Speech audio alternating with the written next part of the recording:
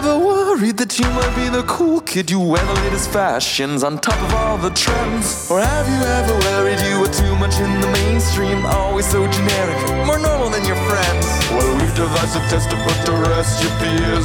There's no need to panic if you lend us your ears. Tonight you can't sleep easy after all that you've heard. Cause if you like the show, then you're probably a nerd. Oh, Canon, it's Canon, it's all. With Tyler, Phil, and Boris. So Canon, it's Canon, it's all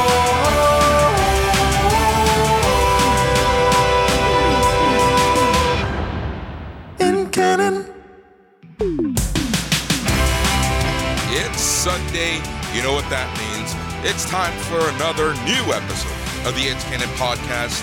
The only podcast, the only goods and commodities not affected by the Evergreen being stuck in the Suez Canal. As always, we're your hosts. I'm Boris, and this week I'm joined by Phil. Howdy doody. How's it going, man? I don't know. I think I might be stuck in that Suez Canal. I know, that's how my mind feels right now. It's crazy. All right, so we have a lot on the go this week. We're going to be talking about movie theater plans for WB and Disney. We're going to be talking about Discord. We're going to be talking about the global chip shortage yet again. We're going to be talking about some GameSpot news and the eventual return of cons. How does that sound, Phil? Ugh. That sounds like a jam-packed episode, my friend. Yep, it's a busy one. It's a busy one, that's for sure. So, without further ado, Phil, how was your week? You know what? It was a-okay. A little bit disappointed that Snowpiercer kind of banked its last two episodes into next week, but that's okay. Makes sense. And I finally got caught up on Resident Alien. I had skipped a week. And that show is the master of cliffhangers from episode to episode. Right. So I'm happy to see that continue on, and apparently it's being renewed for a second season. So I'm very pleased that the series is going to continue to breathe and develop, because it's definitely one of my dark horse picks for sure. It's blossomed into a really good show for me. And I've been watching a lot of Jay and Silent Bob and Dogma and the reboot and Comic Book Men, and my God, I even went to my comic book store this week. Wow. It was crazy. Why would you do such a thing? Well, you know what? I was just feeling really stuck inside. Yeah. And I you know me, I've been really good during this whole pandemic. Sorry about the shuffling there. Really good during this pandemic about keeping indoors and following all the guidelines and whatnot. And I thought to myself yesterday, I just thought, you know what? I'd like to support some local business beyond getting some takeout. Yeah. And things like that. And I thought it'd be healthy to park my car in the farthest parking spot, go for a walk, and along said route, drop into my local shop if there's not a lot of people in it. Now, luckily they had signs up that said, 2 customers at a time only. So it was easy to survey that the shop was indeed pretty quiet. I went in and I wanted to get my hands on issues Marvel released this week, Alien. Yeah. And it used to be a Dark Horse title. And you guys saw that I collected the crap out of the Dark Horse titles back in the day. Yep. And I thought, you know what? This is kind of fun. I bought a digital copy of it. I was aware that there was a bunch of variant covers. So I went into my comic shop and the guy immediately, we got caught up. Haven't seen each other in a number of years, but I've been going to that comic shop my entire life. And he's been working there, and I went to school with him, Steve Gilbert. Yep. And he writes his own comic book as well. He's self-published. And anyhow, I was just like, you know what? I want to collect this Alien. I picked up his last 2 variant covers, and then on the wall he has a whole bunch, because I guess I'm still new to this game.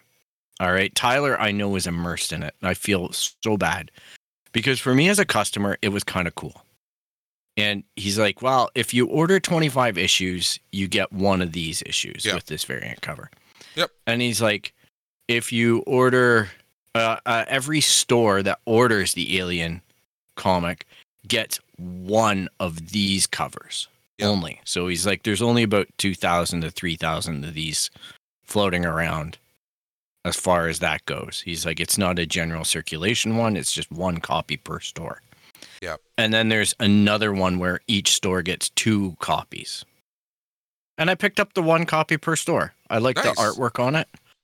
And you know what? It's funny because I got back and I just happened to just like browse eBay. It's way early and I don't have any plans on selling these or moving them. They're already long boxed. They're already in with the other Aliens in Mylar bags and everything. And I'm like, just forget about them for another 30 years. I don't care, right? Yeah. And but I already see one of the variant covers that I picked up is going for well over $40, and it was my least favorite cover. I just grabbed it because it was on the table. And I'm like, wow, man, okay, so I guess the artist is somebody, you know, notorious in the Alien circles. So, yeah, I'm kind of excited to get back into that end of collecting. I've started reading it and whatnot, the digital copy. And it's definitely a bit weird to get the new take on the Alien universe from Marvel's perspective. Yeah. But, you know, that's the way it is, and I'm curious to see where it goes. Yeah, very cool. You know? Very cool. Yeah, it's been, How about you? Like I mentioned on the chat, I don't even know how long it's been since I've been to a comic book shop. It's honestly been at least 2 years, maybe more. Yeah. Well, I think it's probably been 2 years since I've walked into this shop. Yeah. And it's definitely been a lot longer since I've talked with Steve, because he usually has a weekend guy working there. And, you know, it was really interesting hearing about the pandemic as far as his business is concerned. And I think I find it fascinating compared to Tyler's take and Tyler's store's stock and focus compared to Steve's. Yeah. And Steve only does comics. He doesn't do board games. He doesn't do role-playing games. He doesn't he does some Magic the Gathering and comics. Yeah. Whereas Tyler was saying, you know, like with his shop, they really went high in board games and basically stuff that people could entertain themselves at home with.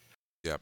And Steve was really thankful that Diamond actually parked itself for the 3 months last year during the pandemic, because it meant that he wasn't laying out money. Yeah, exactly. On orders. Yep. So he's like, it's really difficult now because he's got to keep up with the orders and keep the customers happy.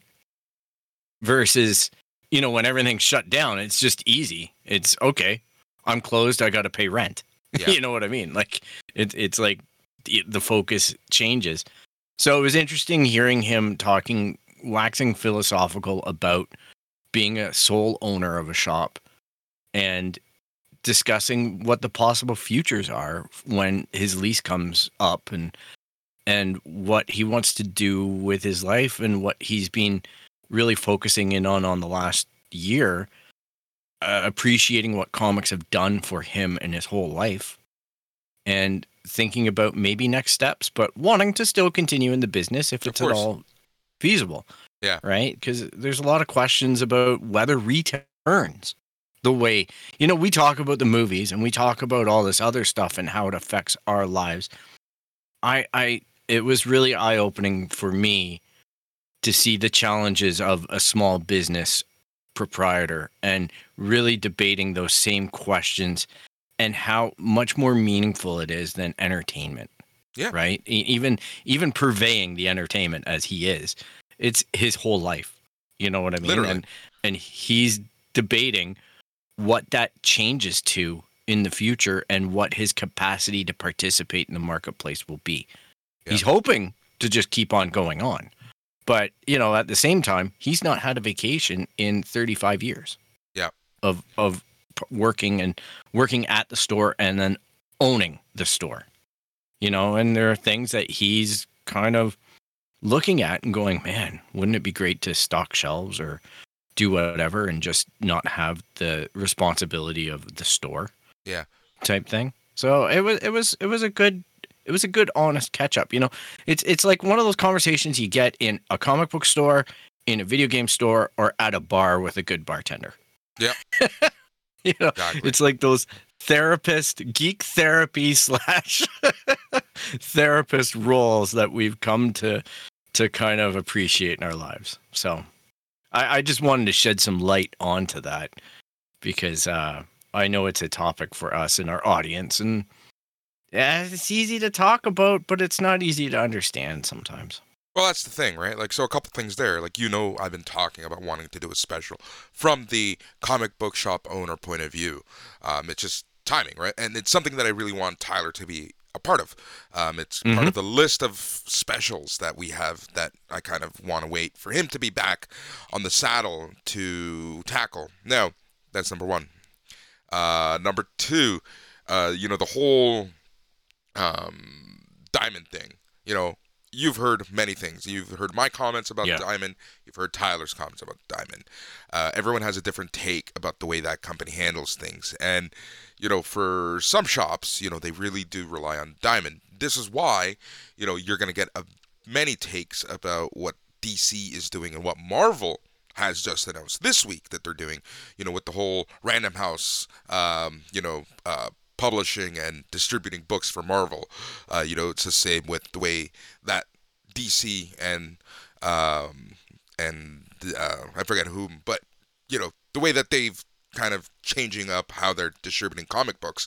If a comic book store isn't going to get the exclusive books, then this opens up a lot of questions for shop owners. It's like, do I continue? Because people might just want to go to the corner store. They might want to go to Chapters. They might want to go to Indigo. They might want to go to Barnes & Noble to pick up the comics. Like, am I the option still for the future? So this is why, nothing pisses me off more than people who have these pull lists and don't actually go and pick up their comic books, because a pull list is a great way for a comic book owner to know what to order. You're essentially putting down for like a pre-order. So, why don't you? And the thing is, a lot of comic book stores don't ask for anything down. It's like, hey, what do you want on your pull list? And oftentimes comic book stores rely on, months in advance. So we're looking at 2-3 months, like from the previews magazine that you get, that's where you're putting in your pre-order. So, for those people who have these pull lists of like 20 books and they don't pick them all up, or they don't pick anything up, you're just hurting the bottom line of the store. Yeah, that was one thing that Steve mentioned, was just how great his customer base is at picking up their pull lists, and that's really made a big difference for him. And I know I've done that in the past. I petered out on my lists, and it was a difficult decision for me at the time.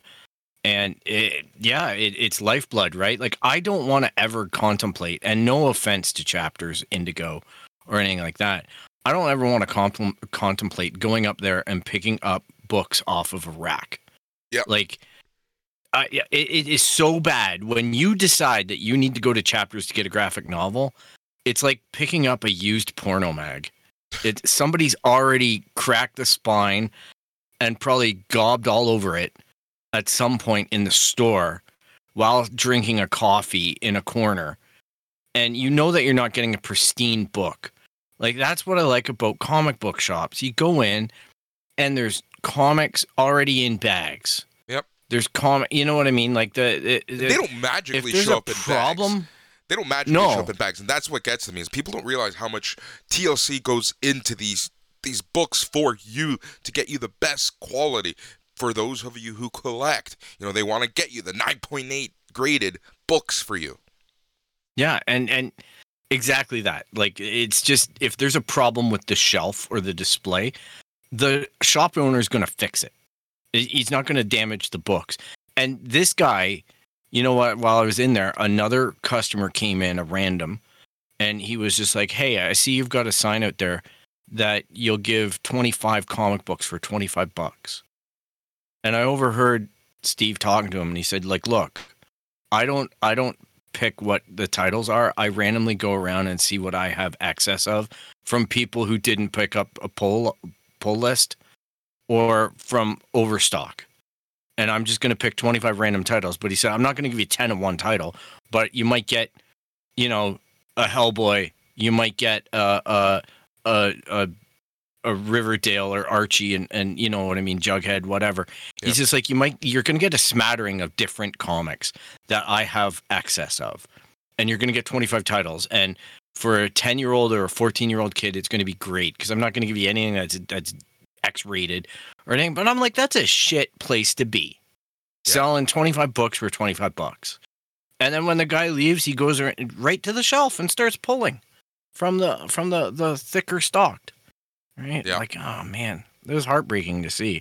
I thought, $25 isn't bad. It's true. Yeah, I know a lot of shops that do that with their back collection, right? Like, they oftentimes will package them up, and you'll get like you'll see this huge thick thing of like 15 books. You don't know what's in it, but what does it matter to you? It's so cheap. Yeah, it's just cannon fodder at that point, right? You might get something good that you really like or want to follow. You might get something that you want to box and board. I don't know. Like they're you never know. Yep. It's interesting. My whole life has been comic books, seemingly. Yeah. This past right? week. I don't know why, but you're more embedded than me. Jesus Christ. Well, I've been so out of it. The thing is that there's no catching up. Yeah. Like you know what I mean? Like everything that I nibble on turns into something absolutely massively bigger. Yep. Right? Like I'm listening to a lot of Brad and Lisa on Comic Book Couples Counseling. And their depth, their deep dives on stuff is amazing, but it never ends. And that's the intimidating factor for a person. The reason why I like listening to their show or whatever is because it's very guided and focused. So it gives me a chance to read and converse. They typically stick to the issues that they expressly say. Whereas when you really start looking at the grand scope of it, man, like it's just insane.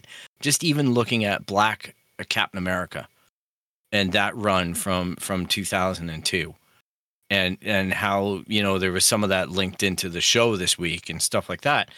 And I'm like, holy crap, that is its own entity that is so political and awesome and relevant. And, you know, it was 5 books or something like that. But that was even tough to track down on the Marvel app, on the Unlimited. Yep. And it's out of print. And I'm like, oh, my God, like this is just such a crazy thing. And it just leads into more and more and more. I don't know how you guys do it. Yeah, I don't know either. So, you know, that's why I always respect shows like, you know, like Geek History Lesson, like Brad and Lisa's Comic Books Counseling, any book or any show that can focus on a run or a set of books and just really give you the full in and out of the character, the story, whatever it is they're covering, right? Tyler and I actually used to do that with our retro reviews. We used to take like a certain run. You know, we've done Swamp Thing in the past. You know, we used to listen to listener suggestions, and we did some really different stuff that we didn't ever read, right? So and we just focused, like we did our research. We took like a month to prep, and it was like a 2-hour show where we just went in depth on whatever we were given or whatever we decided to talk about. And those types of shows are always fun for me because, you know, you as a reader, you're not going to read everything. So sometimes getting the Cole's notes from someone else just really fucking helps. Yeah, big time. You know, I actually joined the Comic Book Couples Counseling. I joined their Patreon just on the base level, just because I wanted to have more access to some of the inside stuff. Yeah. Because I do really appreciate the companionship they provide in their cast to just, you know, digest it in that way and get the Cole's Notes version or get the exposure to it without having to get too in deep with it. It's an asset for someone like me who used to read and, you know, is probably hasn't picked up a book in 20 years. Yeah. So it's a lot of context. It's crazy when you think about it. Yeah, and talking about it, like right now is a great time to be a geek. Got Falcon and Winter Soldier. We got Godzilla versus King Kong. We got Invincible. We got so much out right now. It's crazy. So let's start at the top. Falcon and Winter Soldier. We're going to talk about that on Tuesday, right? Yeah. All right. We'll have our spoiler review. My non-spoiler review for this episode is I'm really catching this. This episode kicked me into a gear I liked. Yeah. And I know that it might not do that for everybody. But Yeah. I saw a lot of hope and potential out of this week's episode. Yep. All right. We're going to also... So something I want to do, something that I'm going to probably do over the next few days, is watch all of the monster movies in lead up to Godzilla versus King Kong. Like, I haven't seen... That's a good time. Actually, I haven't seen the King Kong movie, and it's been a while since I've seen both Godzilla movies. So I'm going to watch them all in prep for Godzilla versus King Kong. Because I watched Kong Skull Island this week. It was on Showcase. There you It was go. on Friday and Saturday, so I watched it. Yeah. There you go. I might just need to go into my box and check it out then. Brie Larson, baby. Yeah. But, yeah. I'm really excited for Godzilla vs. King Kong. That comes out Wednesday on HBO Max and theaters here just in Canada. Did you catch Invincible, the new Amazon show? No, I haven't yet. No. Amazon, when I go into it, it's like Comic Book Men. I'm so scared of The Stand right now. And like Jay and Silent Bob reboot. So Invincible, huh? You think it's worth a watch? Yeah, 100%. Okay. 100%. Right. The comic is great. The show, even better. They were able to capture everything. And it's one of those shows where I'm happy they stuck to an animated format as opposed to trying to make this a real life thing. Like, I just think that Invincible is one of the shows where, it's having a show with, Superman-like powers can be very expensive, where the budget might not be top-notch for every episode, so then you get kind of like the Smallville effect, where, some of the episodes, some of the whatever, is just super cheesy, because you can't constantly put up the money for those extravagant special effects. So Invincible is one of those shows where I'm kind of glad that they stuck to an animated format. But if you take a look at the cast is unreal for it. I'm excited to check that out. Yeah. It sounds like it's right up my alley. Yeah. Yeah, like, Stephen Yeun, J.K. Simmons, Seth Rogen, Mark Hamill. Jeez. Yeah, it's insane. Jillian Jacobs, like, the amount of people in this show is just unreal. Like, there's no way that you'd be able to get this cast in a live action show. It blows me away, because if there's a streaming service that can fuck it up, it's going to be Amazon Prime. in the sense that they can make this and put all the money into it, and it doesn't hit my marketing feed. It becomes invisible on the channel to me because of my interest in the way the algorithm's hitting. Yep. And I'm like, that should be top of my list going, you have to watch this. You watched The Expanse. You know what I mean? Or whatever. Yep. Like, it's just hilarious. They seem to be promoting the crap out of The Stand. Yeah, they are. On everywhere, and then it's something like this kind of gets forgotten about a little bit. But even The Boys, the second season was marketed insane. But that first season, like, you heard through word of mouth about that show more than anything else. Yeah, but you know what? To Amazon's credit, that one hit me. I watched it and I was like, no, this isn't for me. I didn't give it the chance it needed. Yeah. So. It wasn't until you guys pushed me to get caught up on season 2 that I went back and did it. But it's just a funny channel, like searching stuff, everything. It's just weird. Yeah. Just very weird on Amazon Prime. I've been trying to unearth things. You know what's like really difficult to get a hold of? Yoga hosers. Oh yeah, but that's Kevin Smith. I've never seen it. Yeah, but almost all Kevin Smith is on Prime, except for Mallrats now.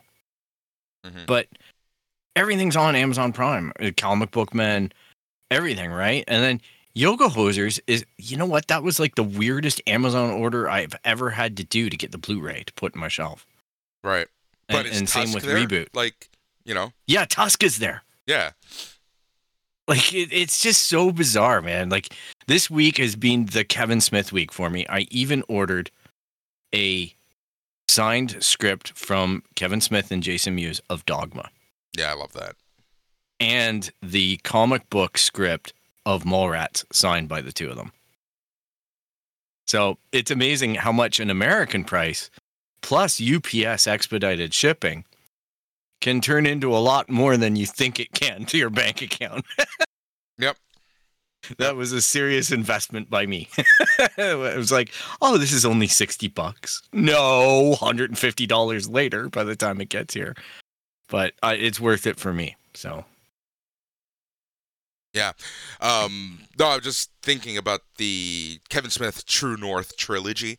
That's Tusk, Yoga Hosers, and what eventually would have been Moose Jaws. So, yeah. Yep. Oh, man.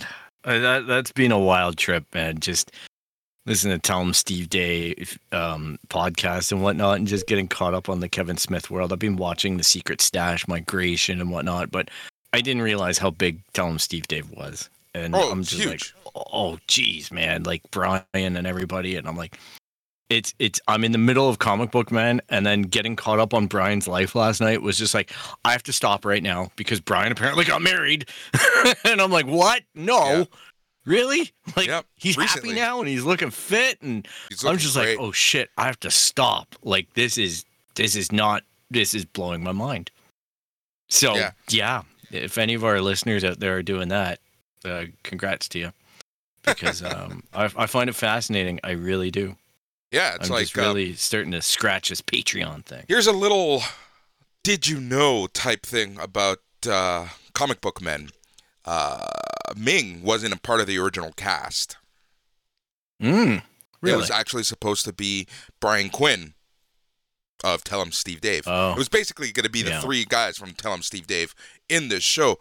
But because of his reality show, Impractical Jokers, he wasn't able to get clearance to do the show. So they had to change it up a little bit, and that's how Ming ended up on the show.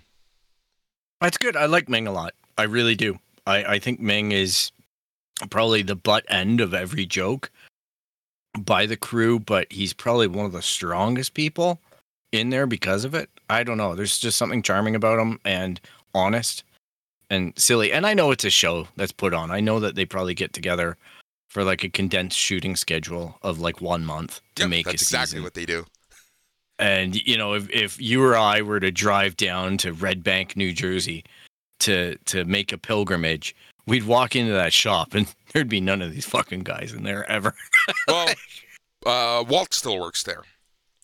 Yeah, it's been funny for me. Part of the reason why I've been rewatching the movies is because Walt's like cameos in every single movie. And I never he's the realized egg guy it. in Clerks. Yeah. And it's Mallrats he was in, and like everything he's in. I'm just like laughing my ass off because I thought it was hilarious in Reboot that they were themselves and they were like all moaning about the fact that they got canceled.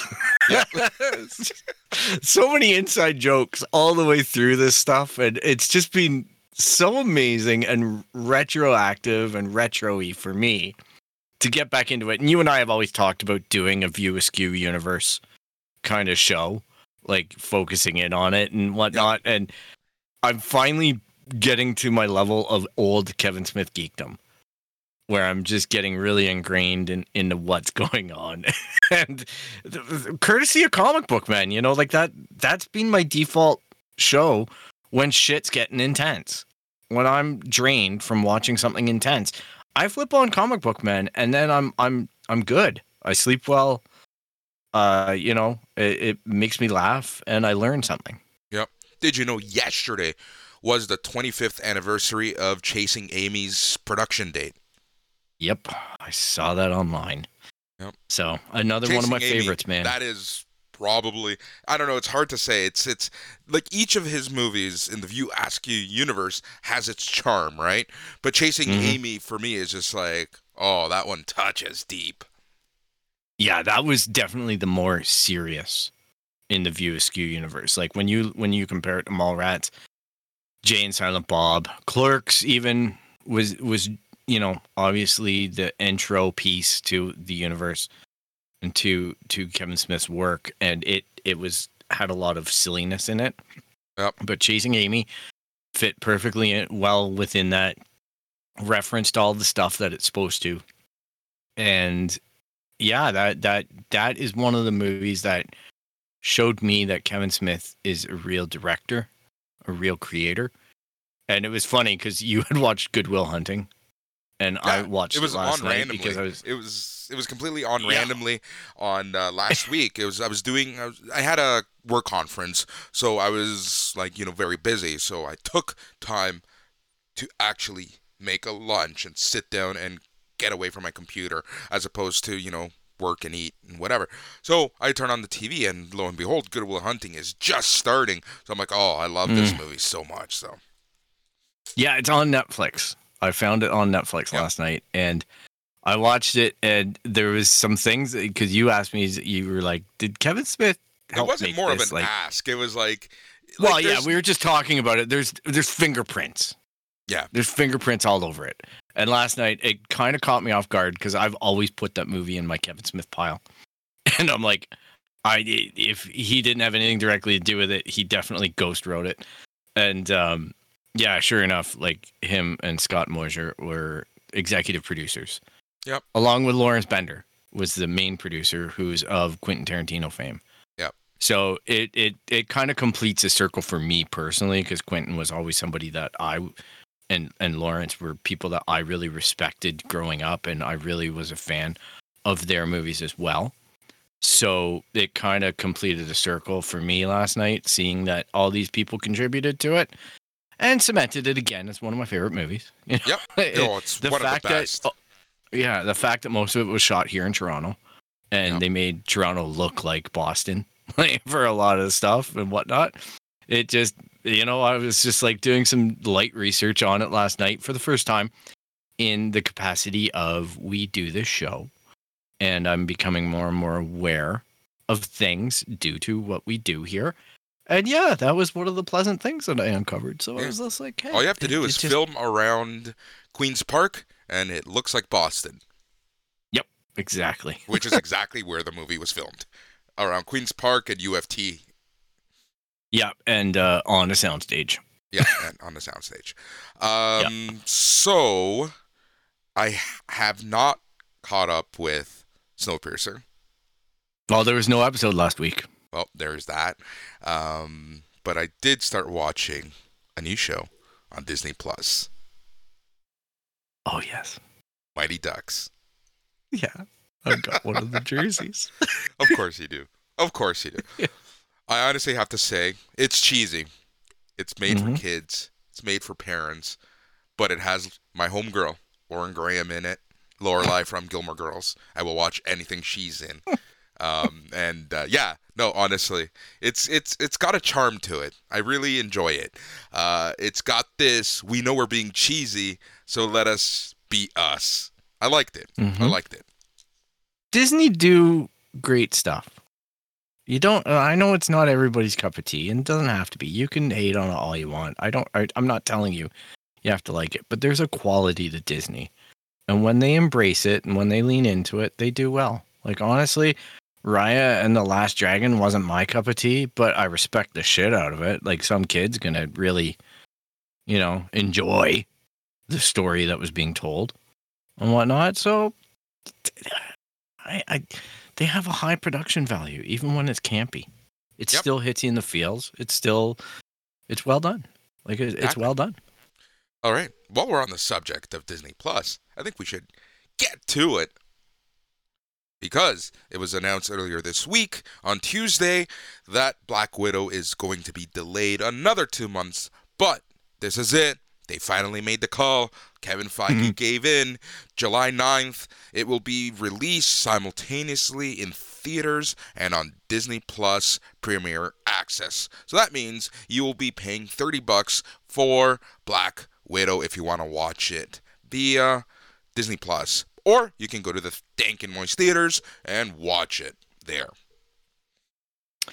Good for them for finally making a choice and doing the right thing in doing the double release. I'm not a big fan of this price point because $30 American ends up being like $40 Canadian. 37. Yeah, well, talk to Kevin Smith about the conversion rate. Yeah.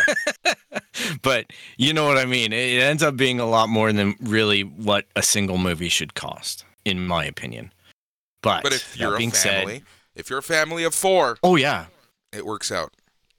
There are ways to justify it. Believe me, there are, and it's unique to my situation.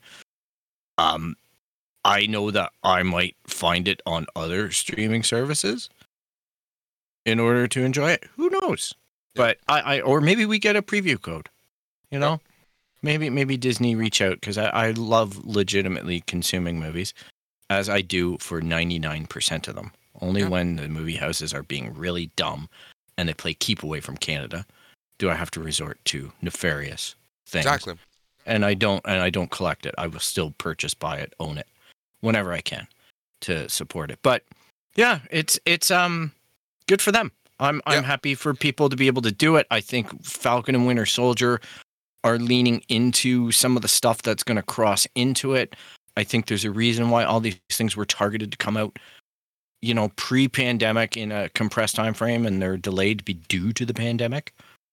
And I think it's going to align in well with Loki and everything else that Disney are doing. It seems to be a very well-coordinated scenario that they're playing out here. Yep.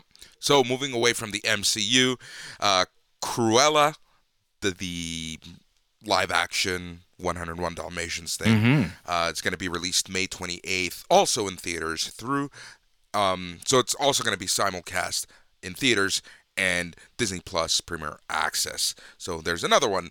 Pixar's Luca will go directly to Disney Plus on June 28th for no additional charge. So the one question I have here is, what deems a movie having to get the Premier Access tag?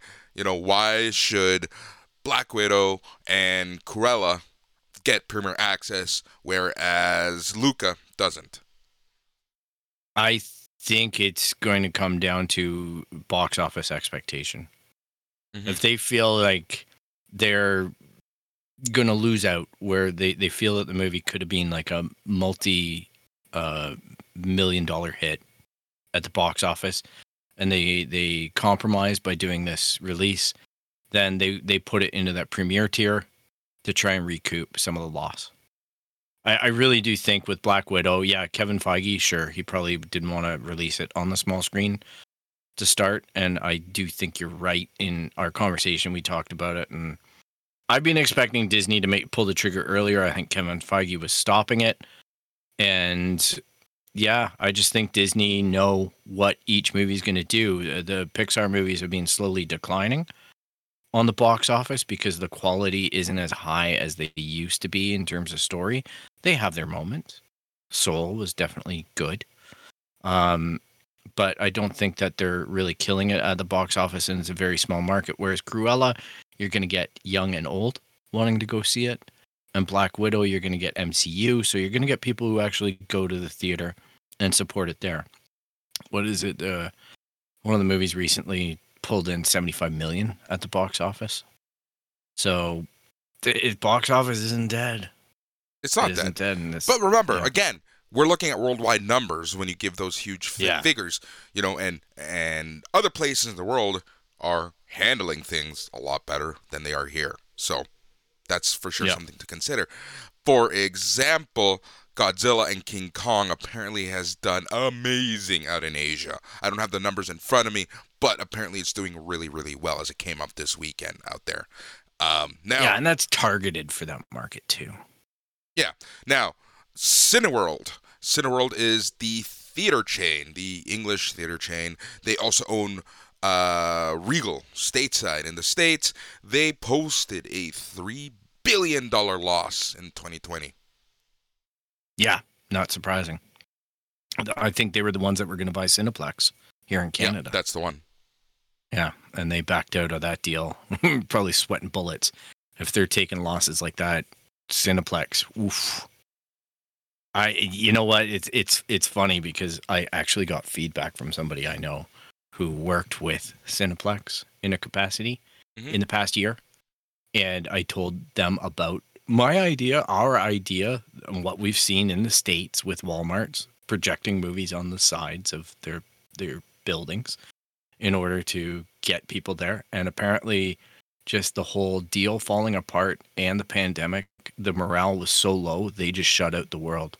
Yeah, they were sense. not in any position to try and move the needle on anything. They were just in shock. So exactly. Yeah.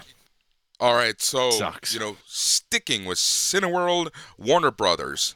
A lot of people are wondering, okay, so in 2021, all of the Warner Brothers movies are going to be, at least in the USA, simulcast on HBO Max and theaters. So Warner Brothers has struck a deal with Cineworld over its theatrical rollout of movies in 2022. So kind of like we've talked about, like where now each studio is going to have to kind of think of what their rollout is going to look like. Warner Brothers is kind of giving us a sense of what to expect. So in 2022, the second largest cinema chain, which owns Regal Theaters in the U.S., will have an exclusive 45-day window to show the studio's films. Yeah, and this makes sense. It's the compromise to get back to the regular world. We've seen the headlines that Warner Brothers after 2021 will be going possibly back to full-time regular release schedules in theater runs and then going to streaming and whatnot. This is the thing. So this 45-day window is the exclusivity. So they're not going to go on HBO Max. So the threshold isn't certain for every movie. It could change depending on the movie. So big Warner movies like Batman, Aquaman 2, Fantastic Beasts, and Where to Find Them 3, the window of exclusivity with Regal Cinemas might be larger. But what happens to the movies after 45 days, we don't know yet. But more than likely, a release on HBO Max seems likely. So, I can see for the Batman, Aquaman, Fantastic Beasts, and movies like that, where it's a 60 to 90-day window, and then boom, straight on HBO Max. The way that they were proposing, I don't know that it ever got realization under the current structure, but the way that they had thought about it was, once the movie drops below a certain financial threshold after a certain amount of time, then they can make the decision to pull it back. So HBO would be like, okay, the Batman might be, all right, the minute it drops below 50 million after 60 days, we're yanking it at that point and we're throwing it on HBO Max to maximize that, because it's like produce. The minute it goes rotten, there's not much you can do with it, right? Like, the market for collectors is shrinking. People aren't buying DVDs anymore, so you have to put it on the streaming service to get eyeballs, get attention. I don't know how that translates into money other than subscribers, right? But they say that the Snyder Cut was hugely successful, right? And I'm like, okay, sure. How do you measure that? Like, I guess in streams that it's shown it. Subscriptions are really the bottom line. Minutes spent on it. Yeah, like Crave posted this week that it was their most streamed movie ever. Was the Snyder Cut. So so I makes sense. I don't know. I'm not going to be the guy that's rushing back to the theater, but I don't know what's happened this week. But I've seen some people that are returning to the theater on my YouTube channels and reviewing things and experiencing it. And I got to say, there's a little bit of nostalgia kicking up where I'm like, Oh, I'm jealous. Yep, for sure. Now, here's the thing. It'd be nice. I think that this was inevitable to happen. I think that with HBO Max, Disney Plus, and other streaming services from these big studios, this was going to happen regardless. I think that a exclusivity window of theatrical release and then going into their streaming service was inevitable. I just think that COVID-19 and the coronavirus kind of just expedited that foregone conclusion, that foregone, end of the story. And now, the studios and Regal or Cineplex, AMC, whoever they own, they're all going to have to work together and see how are we going to move forward where everyone is profitable. Like let's say it for what it is. COVID-19 was the bull in the china shop, right? Like it smashed everything. So every rule, every contract, every idea that you held to beforehand as a studio or an actor, actress, participant in this world, now all that is broken. As far as, people, Christopher Nolan's a great example with Tenet, right? He really held the line and ended up being a shit bomb, right? It just didn't work. And that's the foundation for Warner Brothers to go, no, this is the way we're going to do it. And they're compromising on stuff too, like we see with this new deal. And like we've seen with Dune. I think they walked back Dune from going straight to HBO Max. I think they've already adapted that one. Yeah, there's a deal in place. I forget the details, but we talked about it ages ago. It was a while ago. Yeah. So, in related news, Regal Theaters will start reopening in the U.S. starting next week. Limited number of sites will open Friday, April 2nd when Godzilla vs. Kong releases, with more locations to follow on April 16th with Mortal Kombat. So we're kind of starting to see the beginning of the reopening happen as things reopen in whatever state, city, county they're in. It's crazy to think. Now I don't know what to think about COVID, because I get the feeling like everybody's just sick of it, which is fine, but it's still there. I just don't. It's still there. That's what's like. If you look at the numbers here in Canada, it ain't pretty anymore. It got good, and now it's really getting bad with these variants, and our own vaccination stuff is behind compared to the States. States is getting it out there, so I can't say it's apples to apples now. You know what I mean? Like, it's two different markets and two different ways of combating it. So I don't know what's going on in the States, but they seem to be moving really fast forward through this phase of things. I don't know if that's good or bad. Yeah. But it just seems like all the businesses and all the people are tired of COVID, and they want to get back to, like, spring break looked like an absolute nightmare in Florida to me, and I can't think of going to a movie theater. No, like, and this goes back to what I was saying, and I've said so many times, and I'll say it yet again.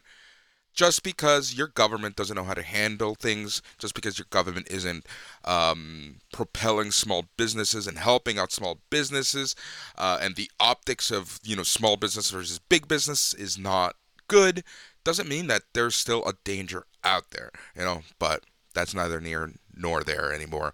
All right, so we're going to move on. We're going to start talking about Discord, and this story is interesting for me because I kind of, there's a little more in-depth discussion to have. So, for those people who don't know, Discord is a chat channel, chat app that has video, and that is used to mainly be used in the streamer gaming space. So if you're a streamer on Twitch, or if you need an app to use to chat with your friends as you play a game together. So, Discord had a huge year in 2020. It rebranded itself from a heavily gaming-focused app to one that welcomed all communities. So they have this really cool feature where you can create these servers, and I've seen servers from all things. We have our own server, for the It's Canadian podcast where a lot of our guests are, and sometimes from time to time, there's a community there.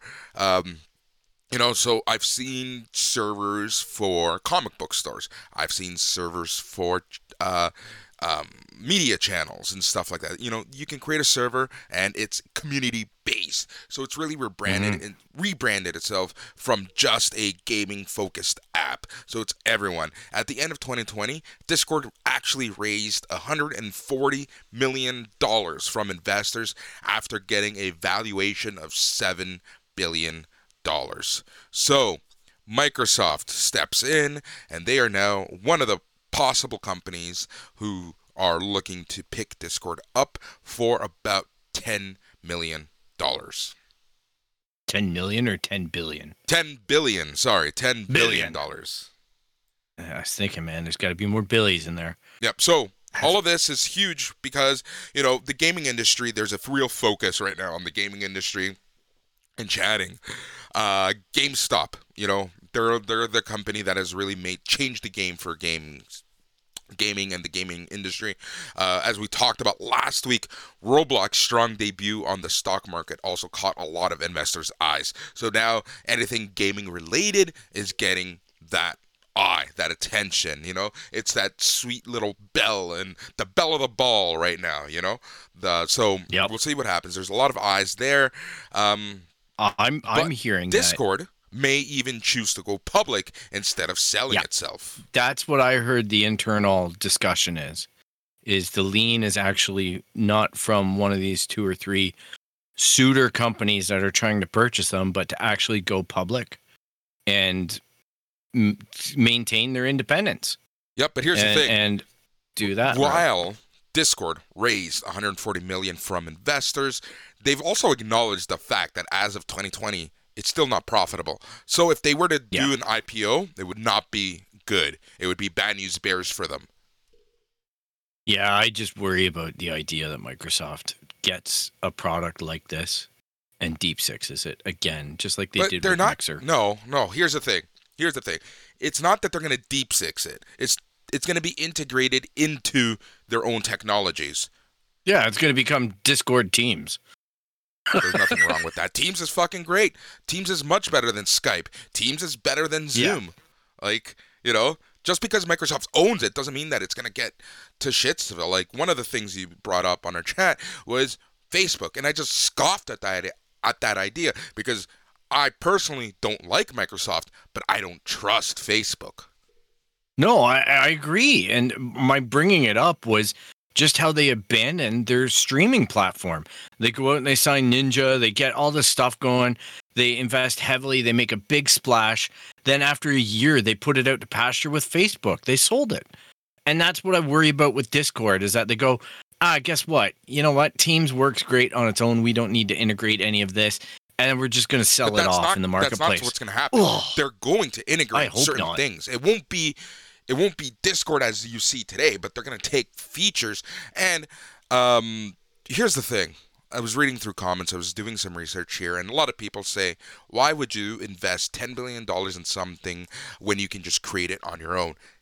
The valuation of the technology is one thing. Yeah, you can bring up a project, you can write a program that's probably better than Discord, but it takes years.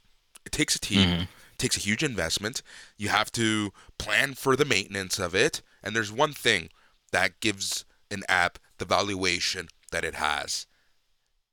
The active users. Yeah, that's what active users. And the intellectual property of it, right? Like, I'm sure if Microsoft went and made a competing product that was identical, Discord might pull them into court and say, that's what makes this desirable, is you're right, the active users and the fact that they don't have any legal worries if they outright acquire it, right? Then they can pillage and rape all they want with the code and export it, integrate it, do it however way that they want to do it. It becomes their property.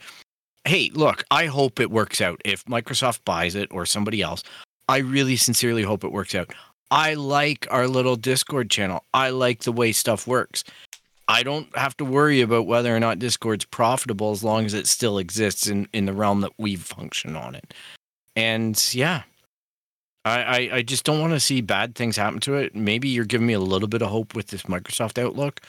I don't know, that whole thing with the streaming platform did leave a bad taste in my mouth. but that product isn't really geared towards integration like possibly Discord is with other existing properties. Look, and so you've opened my eyes to that. I trust Microsoft more than Google. Yes. More than Facebook. More than Amazon. You know? Yeah. Well, they've got deep graveyards and they've got a lot of trust issues. All those companies. You know, Google sell your data. I know. We know it. We buy into it because it's got a cheap buy-in price. Facebook creeped the shit out of me. I'm not gonna lie. I really despise participating on anything Facebooky. Yep. Because I just don't like the surveillance. But that's just me. I'm salty and old. Yeah, you are. It's hilarious sometimes. All right, so we're going to move on. We've been talking about this for months. How many months have we been talking about this next story, Phil? And it's funny that now it's being reported more and more. And, you know, we're really starting to now see the chip shortage that's happening all around the world reach its crisis point. Now, crisis is in quotes because this is coming from analysts. This is coming from investors. This is coming from actual distributors and manufacturers that, holy shit, we need more chips ASAP. So, you know, we're seeing PS5 shortages. We're seeing Xbox Series X shortages and S shortages. We are actually now seeing shortages and more shortages on car producers. Ford, GM, Nissan, they're actually stopping the lines. We talked about this before, but now a new company has stepped up and said, holy shit, we're in trouble, and that's NVIDIA. So their 30 series GPUs, they've actually been hard to come by because they haven't been able to make enough of the new ones. So they've had to actually restock and resell their older stuff. Yeah, it's just crazy. We've been talking about it for a while. I guess the pinch is real now. Like, it's not just a forecast. It's happening. You know, Ford are making trucks and having to park the trucks because they don't have the computer chips to mount in them.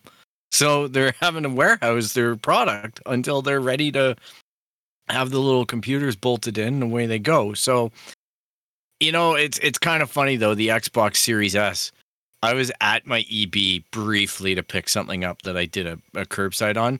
Yeah. And I'm like, hey, do you have any Xboxes in? And the guy's like, oh, no, not Xbox Series X, no. And he goes, we have one Series S. And he points to it, lonely, sitting up on the shelf, right? And I go, oh, isn't that cute? And he goes, yeah, it's going to sit there for a few weeks at least because nobody wants a hunk of shit. You go on Best Buy, you go on EB, you go on Amazon, you go on Staples, you go on Walmart. Lo and behold, you can always find a Xbox Series S. It's so funny. I'm like, why would you want a 2K? Yeah. Now, here's the thing. Xbox One. It's a series. It's a one. Analysts now. Here's a quote. They say that there is no sign of supply catching up or demand decreasing while prices are rising across the chain. Only if there was a podcast that people listen to that said this right? months ago. And I'm telling you, everyone this, go and buy your electronics now. If you need a new phone, if your contract is up, get it now. If you need a TV, get it now. Because a lot of people are waiting to purchase stuff until... you know, they think COVID-19 sales are going to start, right? Like, things are going to go on sale because these companies need to make up the cash that they lost in 2020. No. Supply and demand is really bad right now. Supply is super low. Demand is super high. So guess what? You're going to see an increase in price on phones, on electronics, on TVs, on anything. Here's the thing. Cars. Right now, we're looking... We're able to forecast about 3 months ahead right now. And in 3 months' time, it's going to be a really shitty time in the marketplace. All right? Because we're getting this warning now from these analysts because the people assembling and acquiring and building the production runs for the next 3 months are panicking, which means that it's really going to hit us. It's a delayed wallop.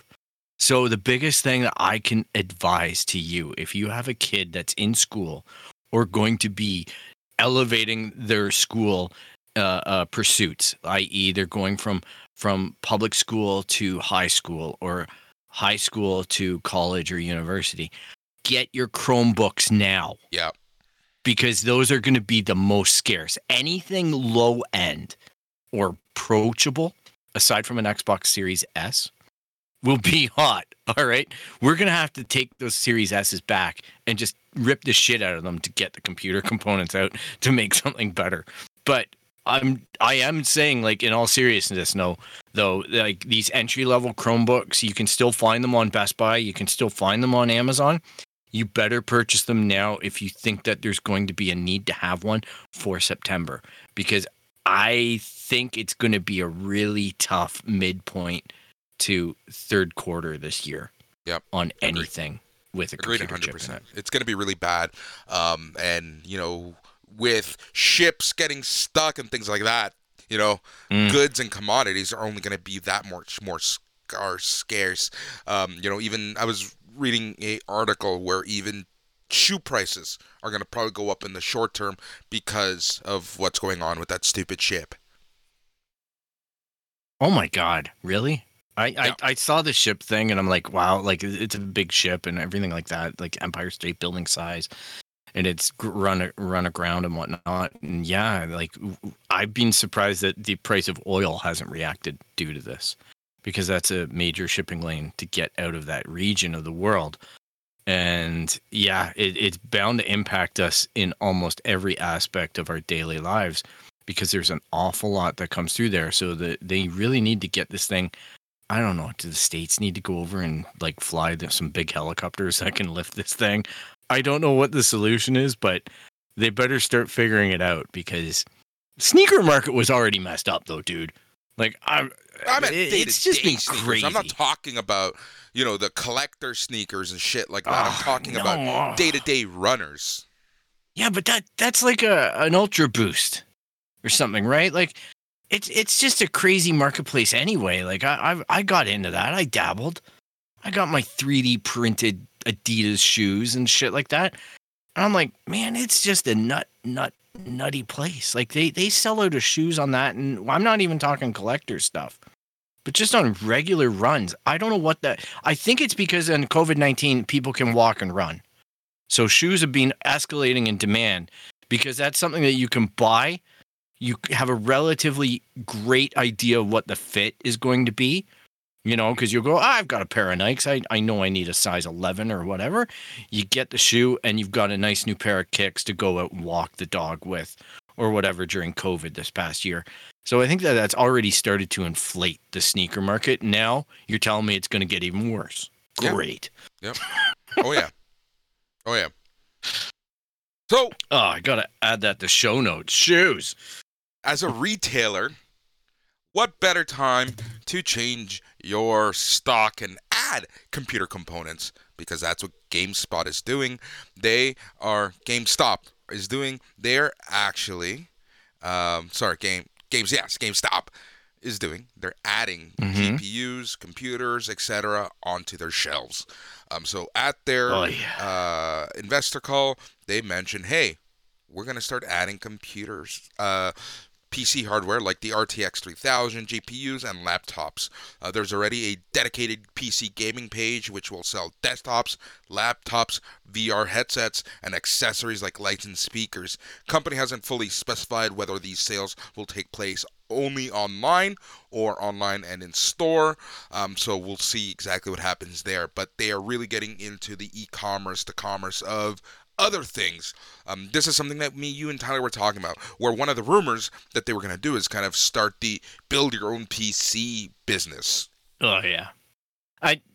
Look, all right, they diversified outside of toys and whatnot. They tried to dabble in cell phones and portable game handheld units like the 3DSs, the PS Vitas, all that kind of stuff before. It got messy because they had some rules about what they would buy and some rules about what they wouldn't. So it's like your electronics fencing store that can only deal in Apple or other major products. They didn't want to dabble into certain other areas. I'm an ex-computer store guy. I used to run a PC store or help with a PC store for years. All right? It's a shit business. I can tell you that right now. the amount of scam runners, and we're talking in the 90s, that were trying to run the scams, and the amount of counterfeit or subpar equipment that was flooding the market at the time in terms of chips, RAM, GPUs, everything. If they do this, if GameStop does this, it's going to be so throttled and so particular, it's not even going to be funny. I can see them trying to get in on the GPU game and having a go at it. But if they're going to be building PCs or whatnot, that is a shit market. All right. They're already in the marketplace of reconditioning Xboxes and PS4s and stuff like that. And they do a terrible job of it.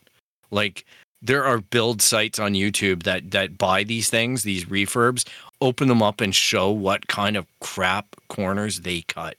Yep. In terms of soldering jobs, cleaning jobs, fan reinstallations, everything is just, I would never, no offense to them, I hope they do well, but I would never touch a PC from a mail order type of place like that or anything. I'm going to go to my local computer shop.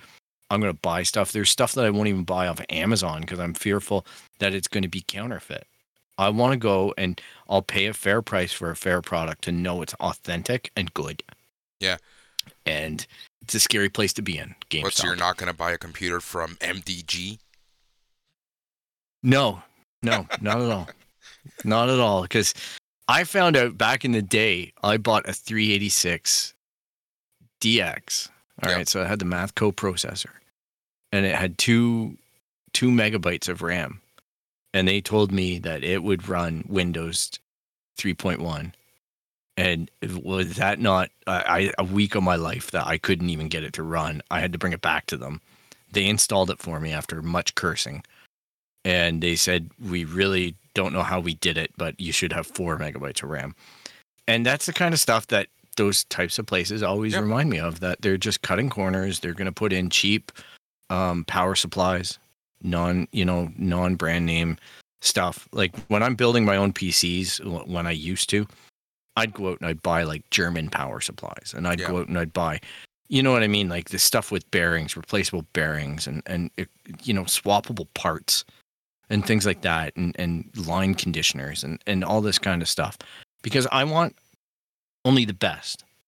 And if you're going to be buying a PC like that and you're not going to be calling up Dell, which does the same type of stuff, but at least there's a warranty, right?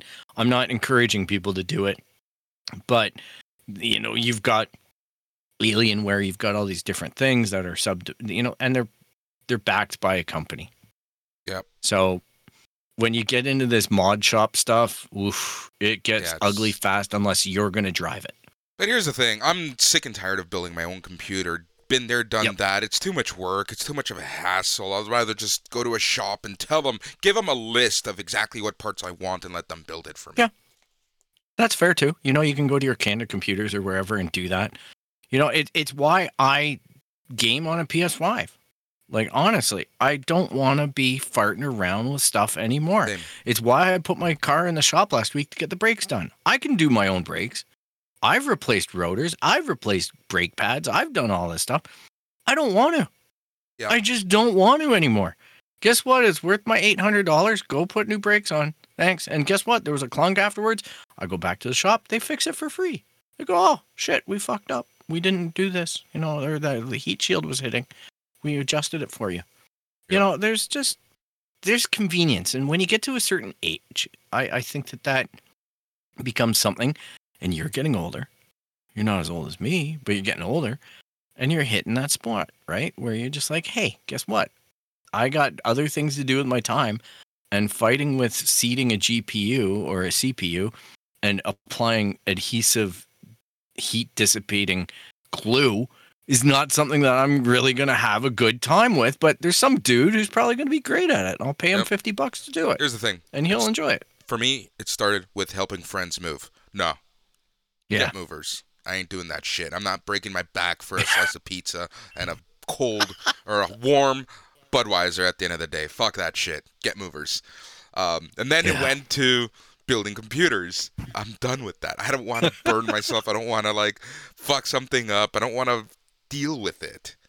It's pressure, man. It's pressure. It can be.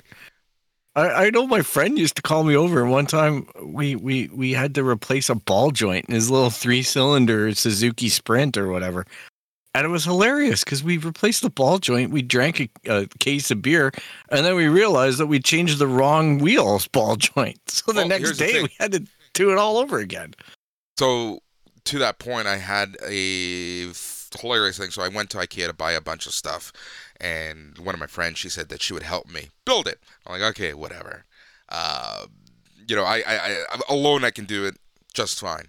But whatever. Mm-hmm. She offered, so I'm like, okay. We got so trashed that by the time we actually started building the furniture, we didn't get too far. It was just so bad. So I literally the next day had to, and I don't know how I didn't break anything, but I had to dismantle what we did because somehow we were able to do it in reverse and backwards. And it just wasn't good. I'm telling you, that is the biggest relationship stress you'll ever do is building IKEA furniture together. Going to as IKEA. A young couple. Yeah. I feel like people should go to IKEA together before you plan to get engaged, and you will find out if this is the right person for you. Says the single guy, Boris. Yeah, no, you're right. My ex-wife and I used to go to IKEA all the time. And then it became a fight. It was like, I knew it was over. I was like, God damn it. We used to be so good. We used to be able to assemble our Umbuskraut and everything was fine. Have a box of meatballs. We're happy. And then it was anger.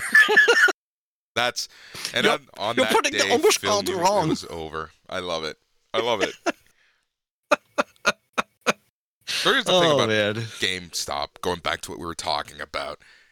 People are now realizing and questioning, why is GameStop so pricey right now? Why is it worth so much?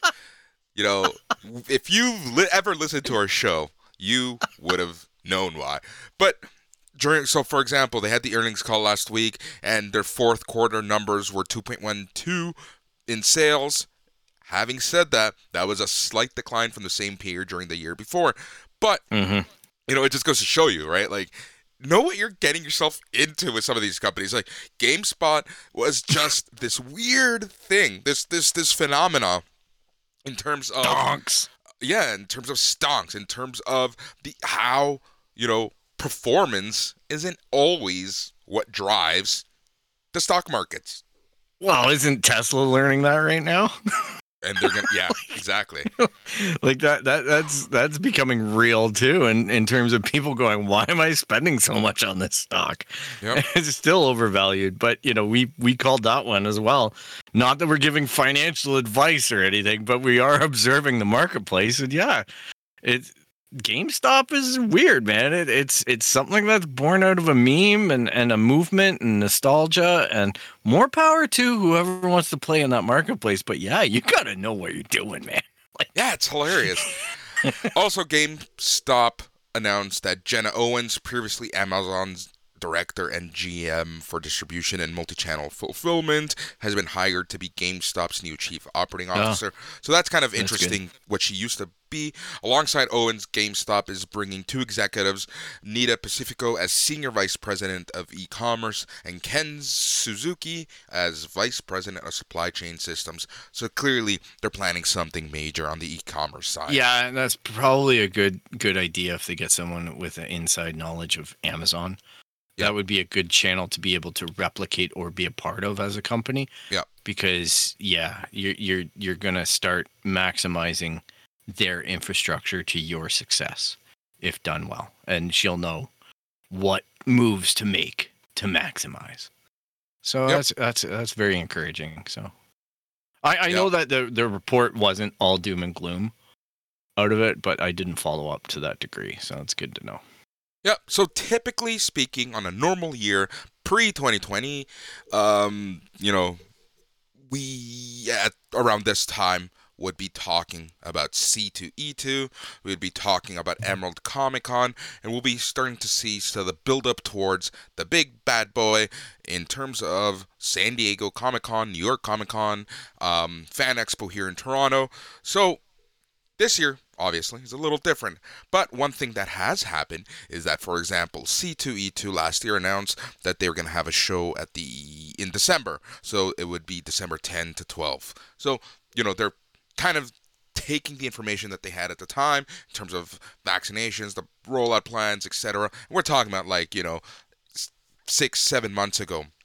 They were looking at this and starting to make plans for the end of the year. So rather than the con season to last from March till October, we're looking at a November-December con season because C2E2 is still going to happen at the end of the year, and San Diego Comic-Con has announced that they will have a in-person mini-con Black Friday weekend. So Thanksgiving weekend. What a brutal weekend to do that on. Yes, right? It potentially is the first weekend that you can get together with your family and celebrate Thanksgiving in over a year. But there's a con. I've already seen the reaction where people are like, fuck that. But they're doing this on purpose because, they know that some people won't be able to attend because of Thanksgiving. So it's their way of kind of limiting the crowd to a certain extent. But yeah. That's what I was thinking, yeah. There's also going to be some fights and some broken families this year, I think. It's going to be like an episode of The Big Bang Theory in many households. Yep. So Comic-Con Special Edition SE will take place at the San Diego Convention Center as a 3-day event from November 26th through November 28th. This means it starts the day after Thanksgiving, assuming the health situation allows for it. Yeah, you know what? I've never been a con guy. Maybe there's a point at which when the world gets back to something a little more normal, Boris and I go to a con and I have a good time, like going to a TFC game or something. It ends up being a good debaucherous fun time. But typically me and crowds like that, despite the fact that, yes, I know I just brought up that we go to a sporting event, but sporting event for me, crowd movement is very easy to predict. I know what people are doing. In these cons, man, it's just crazy and it overwhelms me. I get anxiety, man. I'm just like, shit, I don't know what people are doing. I don't know what people are lining up for. I don't know what's happening. I don't want these people close to me. I don't want to smell the smell that I'm smelling right now. That's another thing. Along with helping people move, along with building my own computer, going to Comic Cons and cons in general is just something I can't do anymore. It's like, I went, 2019 with my little nephew. We spent all day Friday from open till about 5. And by the end, I'm just like, I fucking hate everyone. My feet hurt. Yeah. My head is killing. My back is sore. I'm broke. I went to one in, I think, 2018. And it was a small con. And I was ready to kill by the end of the day. I was just like, I want to get in my car and I want to drive really freaking fast right now, as far away from this event as humanly possible. Steed, take me home. I was just not in a happy spot because of that. My feet hurt, my back hurt, my patience was gone. And there's this point at which at a con, and I'm generally speaking right now, I've done enough of them in my lifetime, but this reminded me of things. At around 2-3 in the afternoon, even the stars that are there signing get cranky. Yes, 100% they do. And then you see like it just degenerates everywhere. Like there's mobs and there's people getting angry and stars and actors losing their temper and walking and storming off and wrestlers going everywhere. And I'm like, holy shit. Yeah, and now's the time that you go around and work the tables to get the deals on the leftover pickings because they don't want to pack it up and bring it home. That's why I love the Sunday of cons. Everyone's depressed. Yes. It's kind of like the ultimate walk of shame, except no one had sex because, it's a fucking Comic-Con. It's a Sunday of cons. It's like everyone is tired, everyone is cranky, everyone's a little embarrassed over something what they've done this weekend, and it's your time to go, pick up the sales and do that. I'll just say this, if you ever see those Daleks walking around, the big Daleks from the Doctor Who thing, look out for any grates in the floor because that's where they pee. Yep. Yep. It's way easier than extracting yourself from a 1-ton piece of wood. Jesus Christ. Oh, Comic Cons. That's something. Yeah, you wonder why it stinks like piss. Frickin' cosplayers. And there goes some of our audience. And we lost another segment of people. I kid. I love all the cosplayers. They're actually the only thing that's worth looking at when you go there. When somebody does like a big outfit or whatever, or does a really shit job. I love the shit ones you more. Feel bad. Yeah, those ones are the fun, guilty ones. But usually they have the biggest hearts. So yeah, there's that. There's that indeed. All right, we made it, Phil. Looks like we made it. It's the end of the show. Well, the end of the news stuff. Anything else you want to bring up?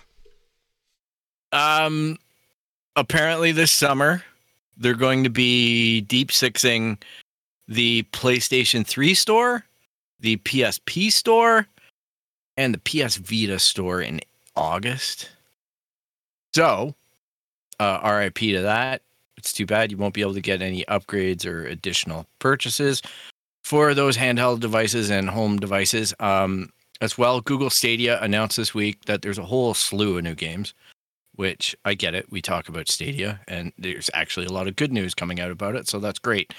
The only thing is that the new Resident Evil promotion for the Google Founders Kit, which is like a controller and the Ultra Chromecast, it's included free if you pre-order the new Resident Evil game that's coming out in May. However, that's not applicable in Canada. Yeah, I saw. They actually sold out of all of those kits with the Cyberpunk 2077, and I guess they're having difficulty doing a restock. So we have been excluded out of the regions, but anywhere else in the world, I believe where you can get Google Stadia, you're going to be able to take advantage of that program. So, boo, Canada. Yep. And that's the other thing, life. right? I just want to give those updates in case people are asking.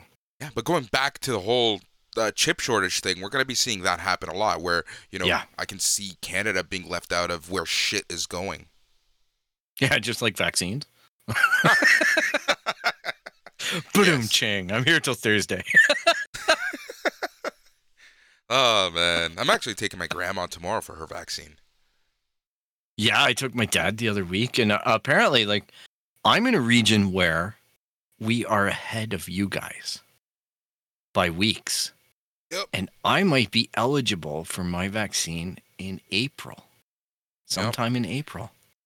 So I'm getting kind of stoked about the idea because, like I say, it was weird talking with my comic book store guy because that's the first conversation I've had with somebody outside of you and Tyler and on one of our guests, a pre-planned conversation, I call it, because we're making a show or whatever. This was the first authentic conversation I had in the wilds in a long, long time, in over a year. And it was terrifying and nice at the same time. It reminded me of the before times. It's funny. I went to a patio on Thursday, and I forgot how one needs to act when in public. I forgot when you order food. I forgot, how do I ask for something?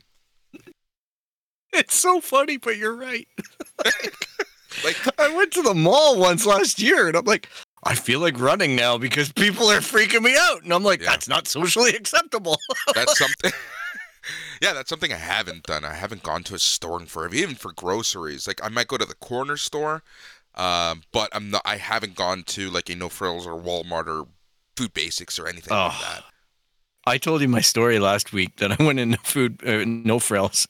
I just walked up to the cashier, and this guy behind me is like, and I'm like, oh shit, COVID. Yeah. I felt so bad. I have gone to LCBOs. Yeah, of course. Yeah. I have to go to the grocery stores. I go to the liquor store. I got to do my rounds. There are some things, but I try to limit it. Yeah. You know? I have this weird thing now where, like, I pre-plan all my meals I'm going to make for the week, when I'm at my apartment.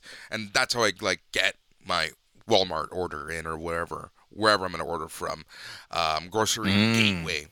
So, it's just pre-planning and kind of thinking, what do I need to actually make this? So... Oh, I'm so bad at, like, I'll get an idea of what I want to do. Like, last week I wanted to make spaghetti or some kind of tomato sauce like Stanley Tucci did with his mom. And then I'm going around and buying ingredients and I'm, like, making it. And then it's, like, $40 later, 3 meals of this stuff that I'm just, like, absolutely not wanting to eat on the third night. It's ugly, man. I got to pre-planned portions. Yeah, so what I do is I typically, like, for example, now we're in the how do you live as a single guy portion of the show. I typically get, like, a whole chicken or half chicken and roast that motherfucker up and then use that for, like, as meal 1. Then meal number 2 might be like fajitas or something, right? So add the onions, add the peppers. That's meal number 2. Meal number 3 would be a soup. So it's kind of like deviating from that main thing and then seeing what I can breaking make down. Yeah, for me it's a lot of air fryer to cut down on the grease and whatnot, so I can indulge in wings. The other thing I've been getting back into a little bit is frozen pizzas. Same here. Those Dr. Utgar. Yeah, like, they're cheap and it's like a quick meal and it doesn't hit like a regular pizza as far as my blood sugar, because I do have the diabetes, so I have to be very careful of that. And you know what? It's very predictable and it's very, it's just something I've been doing lately, and grating some fresh mozzarella on it and just adding stuff to it to make it a little bit more authentic or homemade-y. So if any of our listeners have any tips for Phil and I to better cook for ourselves, please send them, and Phil can tell you where. Oh yeah, you can track us down on the internet, which is probably where you're listening to this right now, at www.itscanonpodcast.com. You can find us on Instagram, Twitter, and Facebook at It's Canon Podcast. You can email us at show@itscanonpodcast.com. And you can subscribe via Apple Podcasts, Spotify, Stitcher, Google Play. Anywhere you find podcasts, you're going to find the It's Canon Podcast. Thank you so much for taking the time to listen to us this week, and we'll be sure to have a show for you coming out later on this week where we talk about our Falcon and Winter Soldier experience. And yeah, if you're perusing around, be sure to subscribe to us and leave a rate and review if at all possible. And thanks again for spending your time with us. Thanks, Phil. All right, so we are the It's Canon Podcast, the podcast where we talk about all things video games, all things books, all things comic books, all things toys, all things Muppets, all things Lego, all things cooking tips. And the best part of it all is that it's all in canon. He's Phil. I'm Boris. It's the It's Canon Podcast. Goodbye.